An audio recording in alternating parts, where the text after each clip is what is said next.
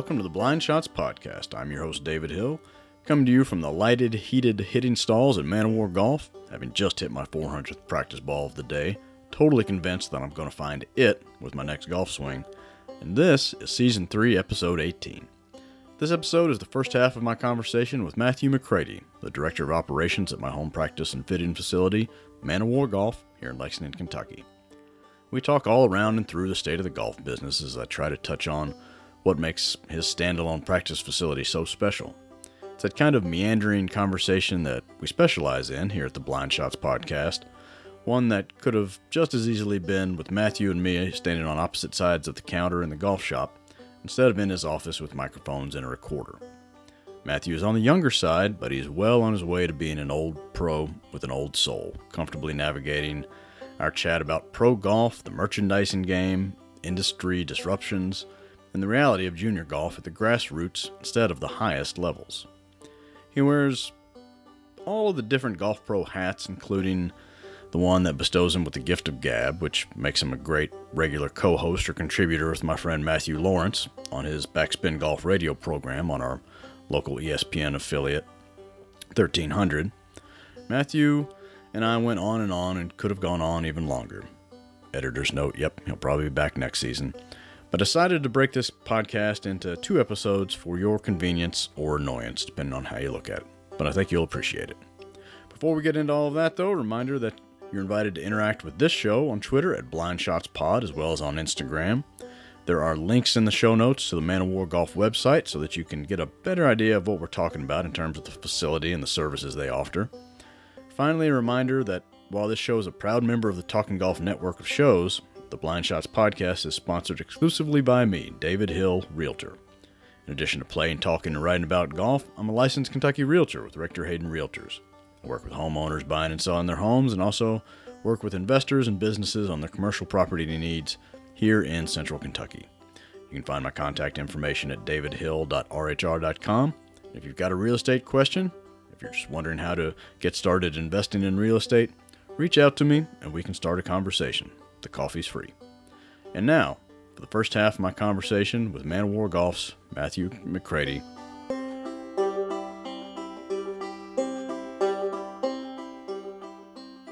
All right, Matthew. Why golf pro? You're a relatively intelligent person. Why did you make that decision? You know, when a lot of people get into the business, they think, I'm going to get into golf to play more golf. And then they quickly find out that that's not true. You don't do that. You actually play way less golf. And then you live vicariously through everybody else playing golf on the really nice days while you're behind the counter or you're giving them the key to the golf cart. So you live vicariously through them. But for me, I grew up with an uncle who played professional golf. Then got into the golf pro side of things. And so as I was growing up, my uncle was a golf pro. Spending days at the country club, it kind of rubbed off. And I was like, well, that's cool. And so I went to school, went through all that, and then after getting out of school, I didn't really know what I wanted to do. Business and marketing is what I studied. And that's a pretty broad, that's why I got business and marketing. Pretty broad. I can do a lot of things with it. I can go a lot of places per se. And then I played golf throughout college, took it somewhat seriously, not super serious, and then got a little bit better. I always had per se a natural ability, but I was never like going out and shooting even par every day. Could maybe move around and get a 78 if I was really lucky. It was a good day. And then so played a little bit more, kept playing a little bit more as I got out of college. I ran a retail store in the mall that allowed me to play a lot of golf in my free time. And I met a guy named Chris Boycell, who everybody knows. Friend of the podcast. Great guy. And I was somewhat good enough that he wanted to take to a tournament somewhere. And at this time, I was already thinking about going to Eastern to join their, PGA program. I thought, okay, that's kind of something that seems cool. And I told him about that and was asking his opinion. And he was like, well, you can do it another way by joining the business, basically getting into the business, being an assistant, working your way up as an apprentice and all that. And I said, well, I had no idea that you could even do that, but that sounds something I'd want to do. We worked a deal out, and I became under Chris. as his assistant, had Thoroughbred when Thoroughbred first got turned over from the old High Point name, and working with Chris, somebody who is more than passionate about the game, loves the game, and loves helping people. Me coming from a retail side, it was like you're always kind of serving people in a way. Now I've gotten to the point where I'd love to see people play golf more than myself. Like seeing you come to play golf or seeing you come to hit golf balls, I want to make it the best experience it can be for you. And so I want you to have the best time. I want you to have all the fun in the world doing it. And that makes me happy. So making everybody else have a good time in a sport that I like that's why, for sure. Okay. Long, detailed answer, but no, that's good. The more you talk, the less I talk, the better the show is. And that's interesting that you came in with Boycell, who admittedly, he doesn't worry about his playing. You know, even on this show, he said, hey, section guys, you know, the tournaments are for you. Let me focus on the consumer, on the merchant. You know, he won a merchandiser award, I think, at yes. KGA here. So that's an interesting entree. And so had you gone to school or had any college before thinking about that PGA management program, or was that just kind of a passing thought? Passing thought per se. You know, I knew that knew coming out of high school that I wanted to go some kind of direction of business, like sports management really piqued my interest. I looked at going to a lot of places for sports management, and then I heard about the different PGA programs at different universities, Mississippi State, Florida Gulf Coast, all that. And then I was just like, well, I'll just go to UK, get a business degree, and then kind of find out what I want to do, then find out what the right path is. Because you never know who you're going to meet and then what you're going to go into. You know, you can wake up one day and decide that you want to be a chef. You know, like that wasn't out of the question for me. But it was more in passing, and then I'm very thankful for finding Chris. I don't think I would be where I am without Chris. Because if I didn't find Chris and I go through the Eastern program, who knows where in the world I could have been, right? You could say it could have been better, but it could have been way worse. Yeah. I could have been led in the wrong directions, but I'm very thankful for him, and I don't know if he knows that. He will. He occasionally listens. Yeah. So I'll make sure. But I'm glad that I found him, and he's pointed me in the right directions, and I've met a lot of great people because of him. Well, speaking of where you are now, you're director of let me make sure I've got this right. Director of operations at Man O' War Golf. Correct. Which to me is a special place. I mean, I don't think there are many golf courseless practice facilities designed by a top 100 golf architect. Right. With a heated, almost horse stall type winter, year-round facility. Mm-hmm. I think it's really unique and it's really special. Tell me a little bit about what Man O' War Golf is, and maybe what it will be going forward. Man O' War Golf was designed for a person or people really who live further from. When it was designed, you know, further from the downtown Idle Hour, mm-hmm. from the practice ranges of Idle Hour, that gave them a middle ground from coming from the horse industry and places of Versailles and all that. It gave them a middle ground to come practice instead of driving all the way into town. And we are, for listeners, you could walk to the airport and you could take a very short bike ride to the Keeneland Race Course. Yes. Here, which was probably of interest to some of the people that founded this place. Yes. So a lot of the people who founded this place are all horse people. Hence the Man O' War name. Man O' War Boulevard helps out with that too. So this became a practice facility for the owners, and they wanted to build something that really isn't. There's nothing else like this that I know of anywhere really else in the state. There's some other places that are driving range only, but anybody that has a top 50 golf shop in America like we do, and then some of the top teachers in the state and in the country. So, you know, it was designed to be a high-end scaled driving range and practice facility, which we still try to be. You know, but we want to cater to the people who are new to golf. They want to join golf. We want to cater to those people too, because we want you to join golf. We want you to get into golf, because the more people that are into golf is not just better for us, it's better for everybody. Right. Arthur Hill's designed facility back in, is it 25 or 30 years old? It is 1993. Okay, so it's coming up on a significant anniversary. I don't want to know the inside financials. I'm not here to be nosy, but ballpark. Break down maybe the percentage of your business, and you can correlate that to the percentage of your time in management of revenue, maybe from lessons, because you have a portfolio of instructors, to just people coming in and buying range balls or range balls membership versus selling merchandise. And I've got a follow-up that you're going to hate. But what in reality, what do those numbers look like? Golf balls are, of course, our bread and butter, right? I mean, that's our main focus. I'd say golf balls is probably 40% of what we do business-wise. And you can kind of tie in memberships with that, because the membership focus is, of course, on range balls. So if you tag memberships together, we're probably at 50 to 55% memberships and range balls. Merchandise is a big category for us because that includes golf clubs. Right. So that's selling a lot of clubs. We sell a lot. Last year, we had over 1,000 special orders. So that's people that are getting custom fit.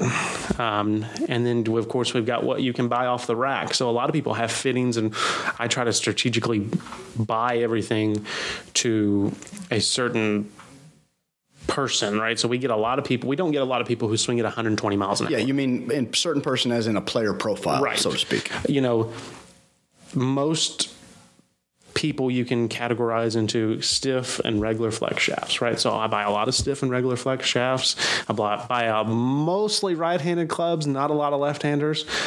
And we're able to fit into a lot of stock shafts nowadays. There's a lot of other competitors out there in the world who like to fit you for upgraded, expensive shafts, and 99% of people that play golf do not need that. They don't need to. If they want to spend the money, that's great, cool. We have the ability to, but we don't fit a lot of people into that. So we're able to buy most of the merchandise that fits a lot of people. So not just special orders, but they can get fit for a driver and they'll walk out with it that same day, which is a big perk too. People love that. Right. Right. So especially in the era of COVID, in the era of supply chain, just absolute craziness. Yeah, it's chaos. And I don't know when that's ever going to get fixed. But clubs probably take up, clubs and merchandise are probably 25, 30%. And then the rest is instruction. You're 25, 30% in instruction as well. And that's because we have, Brad, who's one of the top teachers in the state, Tenny, who's been one of the top, she was a top 50 LPGA instructor in the United States, and now we've got Glenn and Gavin, who are two top 50 junior instructors in the United States. Yeah, new certifications. Good on them. So two top 50 junior instructors and two top teachers in the state combined, we like to pump out lessons here. Well, now, so that's what reality is. You started this by saying how much you like seeing other people play golf and improve at golf. What should that be? If you could get on your soapbox and preach to maybe the beginner or just the amateur hacker golf, the COVID golfer, somebody that maybe came back into the game, yes, where if they have a certain pool of money or time, I guess that's really what it is. It's time and money. Where should they spend it between that kind of breakdown of pounding range balls, getting instruction, getting fit for clubs, or buying new clubs to solve their problems? We all are going to have a different answer. You ask any other fitter, instructor, they're all going to say different, I think. But a lot of us come back to the same point of get a lesson and then get fit. Because have an idea and an understanding of how to swing the golf club, right? I can fit you to a club by how tall you are, your wrist to floor, and how fast you swing it. But if you're going to improve and get better, your swing's going to change. Ultimately, that's going to change the shaft flex, the lie angle, the loft you need, and maybe even the club head you need. So it's all going to change. So get a lesson first and get an idea. Don't spend $3,000 on clubs yet. Get you something that's going to get you through a couple of lessons that's fit to your specs now. Let's get you through 10 lessons and getting you improving, and then hopefully by then we'll see if you love the game or not, because you may hate it by then.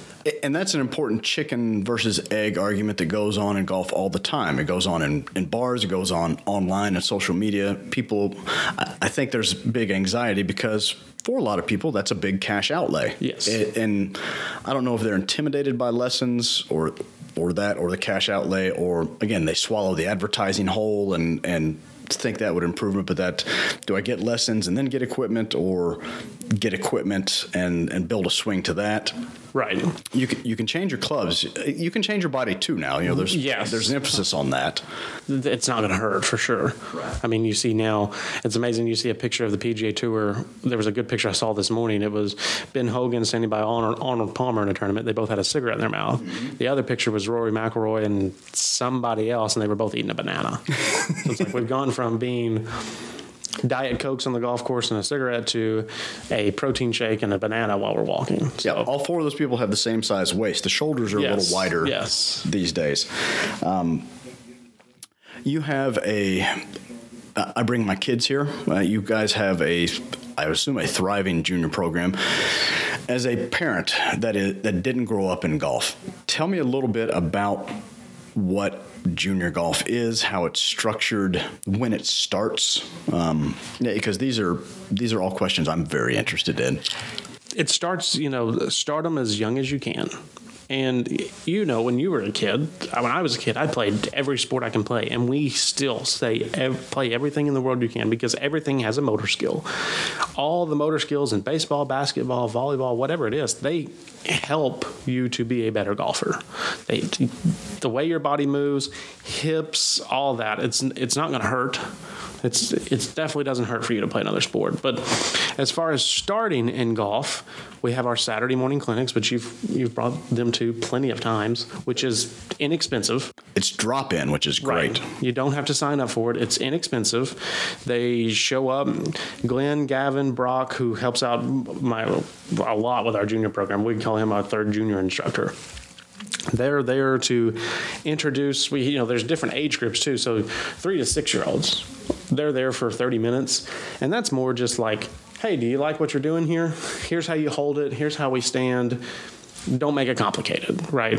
Then you have your 7 to 9 year olds. They're a little bit more aware of what's going on with the golf club. They've probably been to this a couple of times, or they've played another sport and their dad and their mom really loves golf. They're wanting to, it's still very introductory. This is how we hold it. This is how we stand. This is a little bit of, maybe how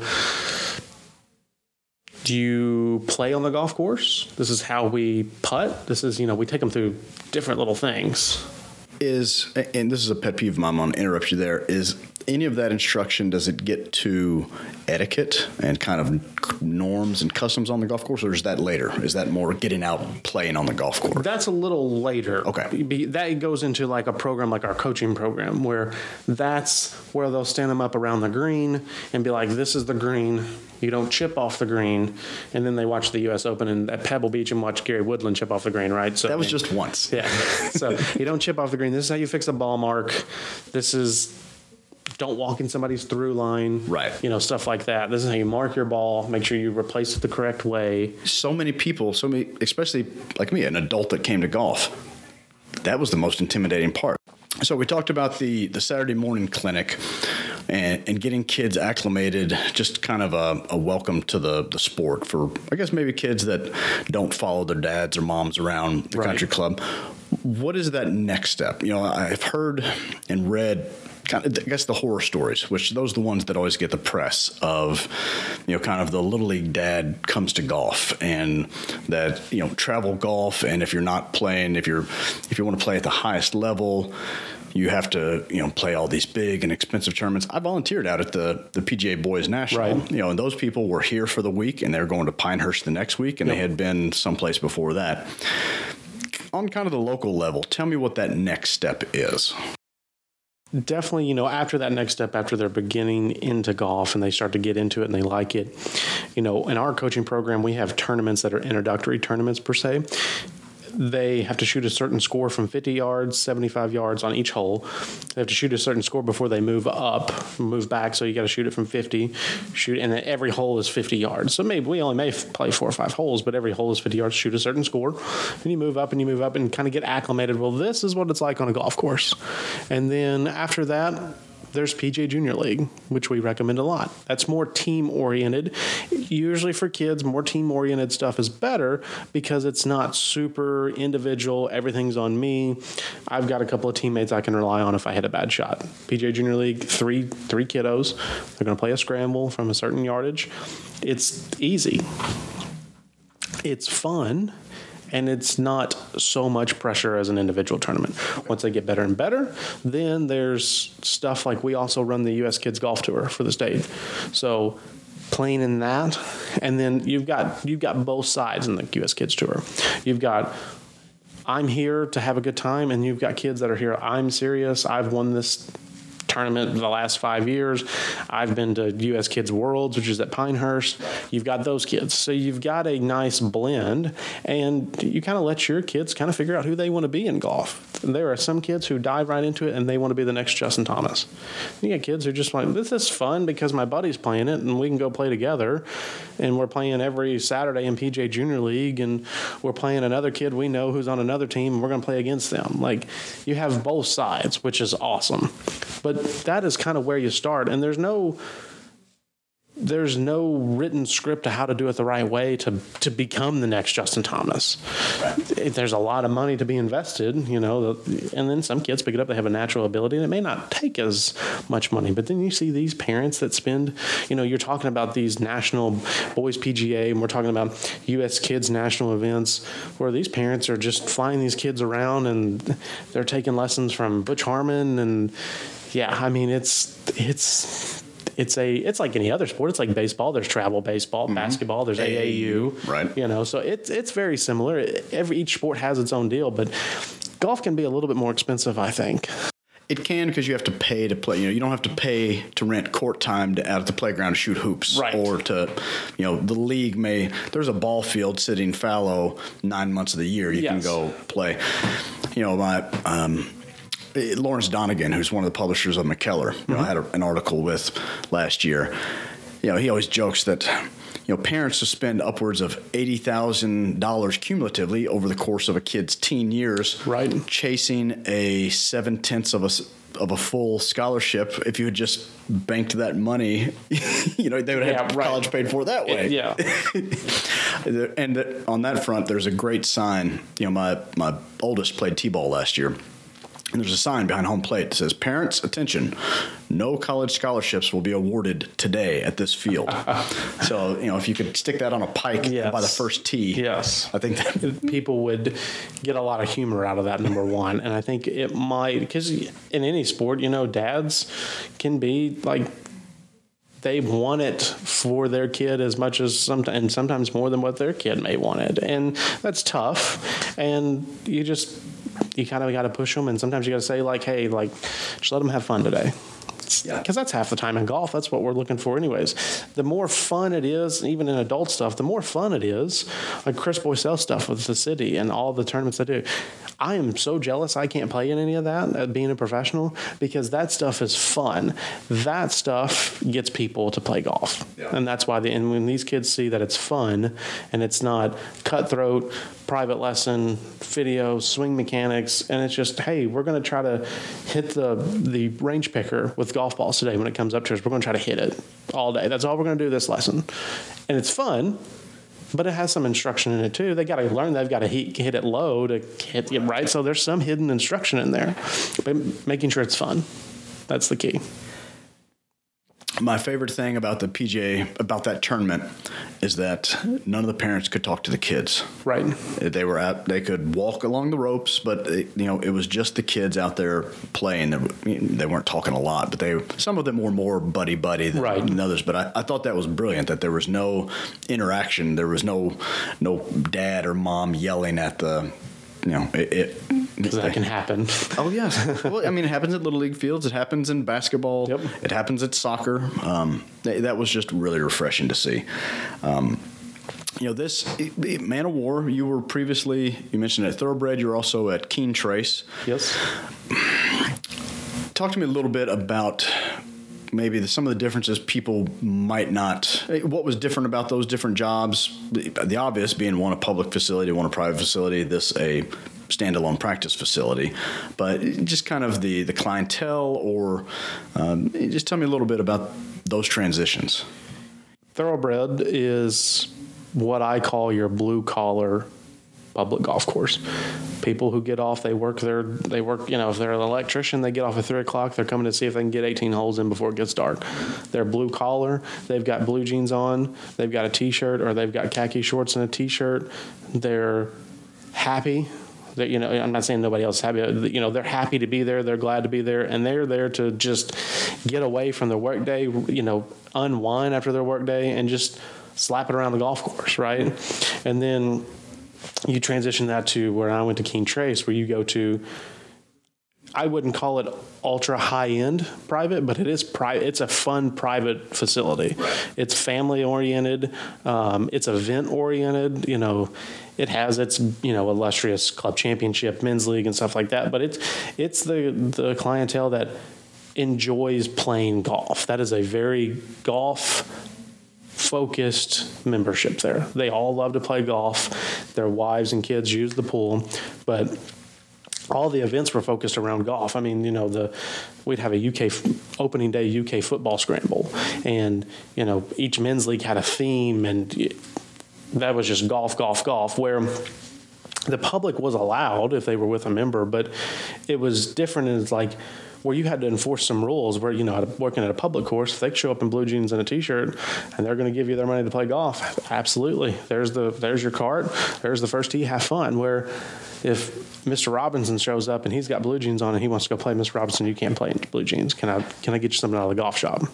Right. That's a tough conversation. And then even the same time when the member brings a guest and the guest's not dressed properly, it's a tough conversation to go out there. Mr. Robinson, your guest is not dressed accordingly. Can I take them into the golf shop and get them something?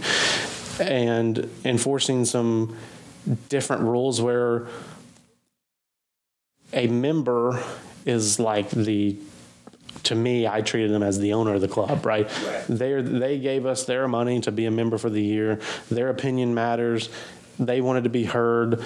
So if they wanted to go out and it was cart path only and it had rained 17 inches and they want to go out and, they may have, I've got a bum knee. All right, well, let me configure this to where you can go out, get into some certain high areas where you can get a little closer to air. Let me do that for you. And, trying to cater to them, and working there was really good for me on a personal level to learn how to cater people even more. I call it country clubbing it. Right. Can you customer service in a way of country club? Because you're not necessarily selling them. They've already bought it. They've bought it. They've bought it, and you're just trying to make sure they enjoy it and they like it, and how can you fix whatever problem it is. And the problems that you'd have at a public course versus a private course is completely different. The private club, when the pace of play is slow, well, I want you to go tell them to go faster. Well, the group in front of them, sorry, they're in time. They're perfectly fine. They're just playing a little slow today. Well, I want to go move in front of them. And you're having to juggle, well, I've got a member who pays the same thing you do just in front of you that's taking a little bit longer today, not on purpose. Right. And then you want to play in 3 hours. Like, you have a great juggling match there of what to figure out. And then at a public course where they've paid their money to play their round of golf, but if they're slow, hey, I've got a fella behind you, they've got a fella behind them, and so on and so forth, a domino effect. How would you feel if you're behind them and the person in front of you is slow? How are you going to feel? You're probably not going to like it either. So you can be a little bit different by telling them, hey, move up a little bit. Let's go. Let's kind of pick it up a little bit. And you kind of learn ways and things to say, and keeping it as joyfully and fun as you possibly can, no matter which public or private side. Keeping everything as joyful and happy as you can usually reduces the conflict you're going to have. And then you come here to Man of War Golf, where it's your lawyer, it's your nurse, it's all, I can get a medium bucket in on my lunch break. Right. And I'm using this medium bucket, I'm using this time to get away from what I've done this morning, think about what I got to do this afternoon. And for some people, it's medium bucket, hit it out. For some people, it's walk around in the shop, talk, chat, buy their medium bucket, and then they go putt. They spend a couple hours here. So the clientele here, you get your private club members who are in the area.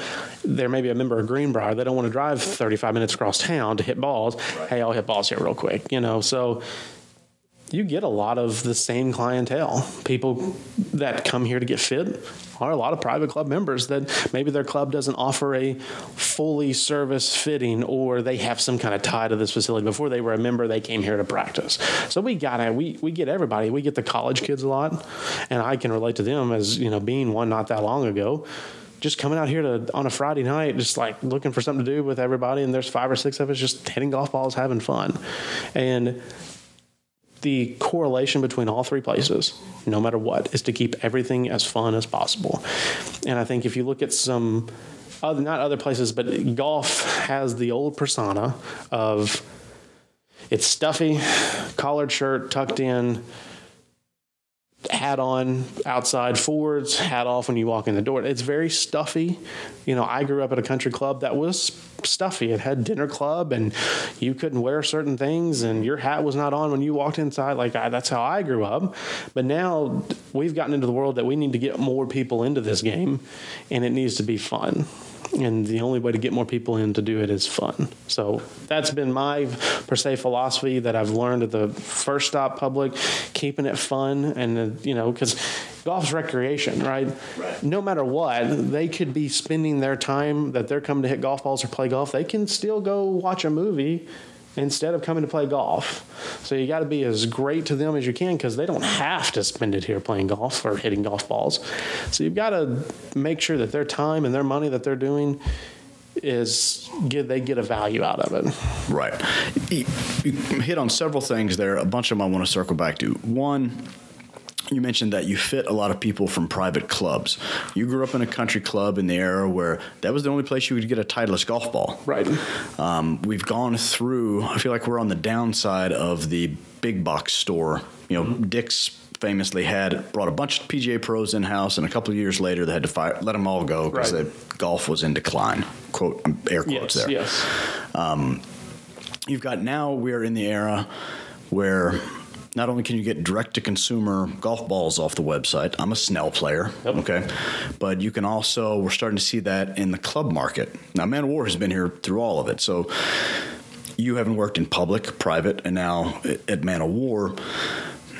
Where are we, or where do you think we're going on the equipment? It's not necessarily going to have a direct effect here. You've got a pretty loyal client base. I think you've got great club fitters and club makers, but kind of industry-wide, talk to me a little bit about where kind of golf is going in the age of Amazon, in the age of sub-70, of, send your specs in and we'll build it and ship it to you. Exactly. You've got, I don't think we'll ever get to a full, you go online, fill this out, we send the clubs to you. I don't think we'll get there to where it's only that.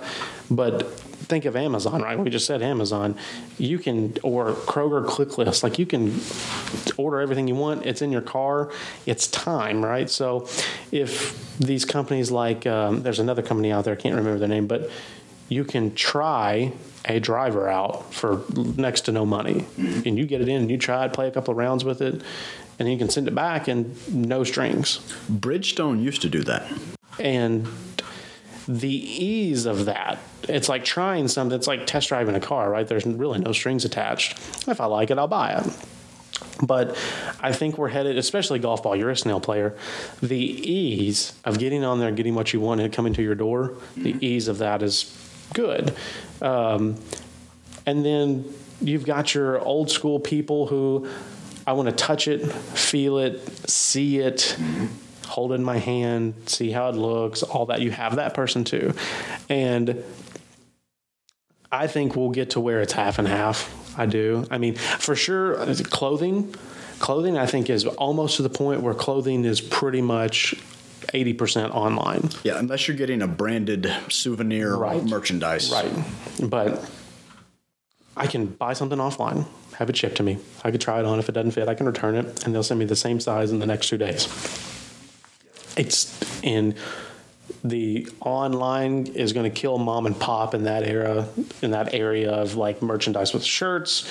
Honestly, golf bags is probably not too far behind. And then because for some people, like you can take pictures of everything now and display it pretty well, the same as you would in person. You just can't touch it or feel it. And then you're going to have that person that still comes in and wants to touch it, feel it, see it, how big is it. But for the person who kind of knows what they want, they're going to shop online for it because more than likely they're going to enter in a coupon code and get it for cheaper. Don't know how this is working and how these online companies are staying in business. I mean, I guess because you can be reached from a larger network. Right. But, I've seen people come in here and show me a bag that is brand new. I just got it. It's special, brand new. And they'll show me a picture of an online website that has that same exact golf bag for $10, $15 cheaper. And it's like, I struggle sometimes with going back and forth and price matching because it's like, we're a small business, mom and pop per se. Right. If you want to support me, pay $10 more for something. Well, not even that. The one that kills me is, and I know you guys have a big account, but there's a FootJoy shoes. Mm-hmm.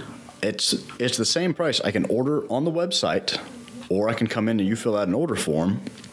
You got to pay ship. It's the exact same price. So I'm going to come buy from you, but that ease and convenience, if I know my size, if I've, my foot's not growing anymore. I've been wearing the same golf cleat for 10 years, just updated every couple of years.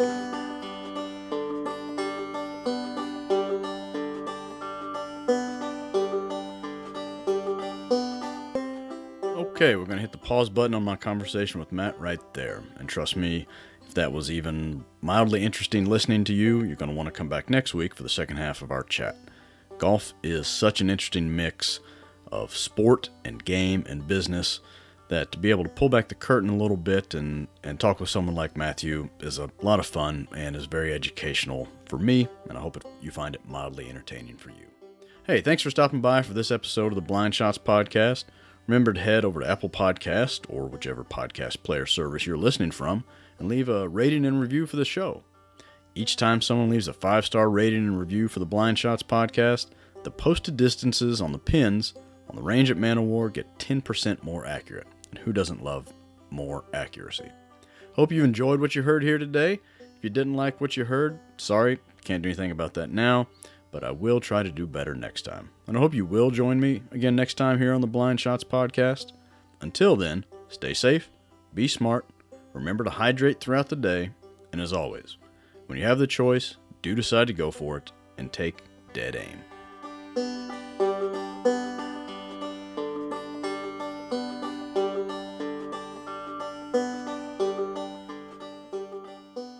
Yep. You move to this side of I'm down here in Lexington. You move to this side of the Ohio River, it's going to get more exotic, but we can, we'll honor it as it's spoken there.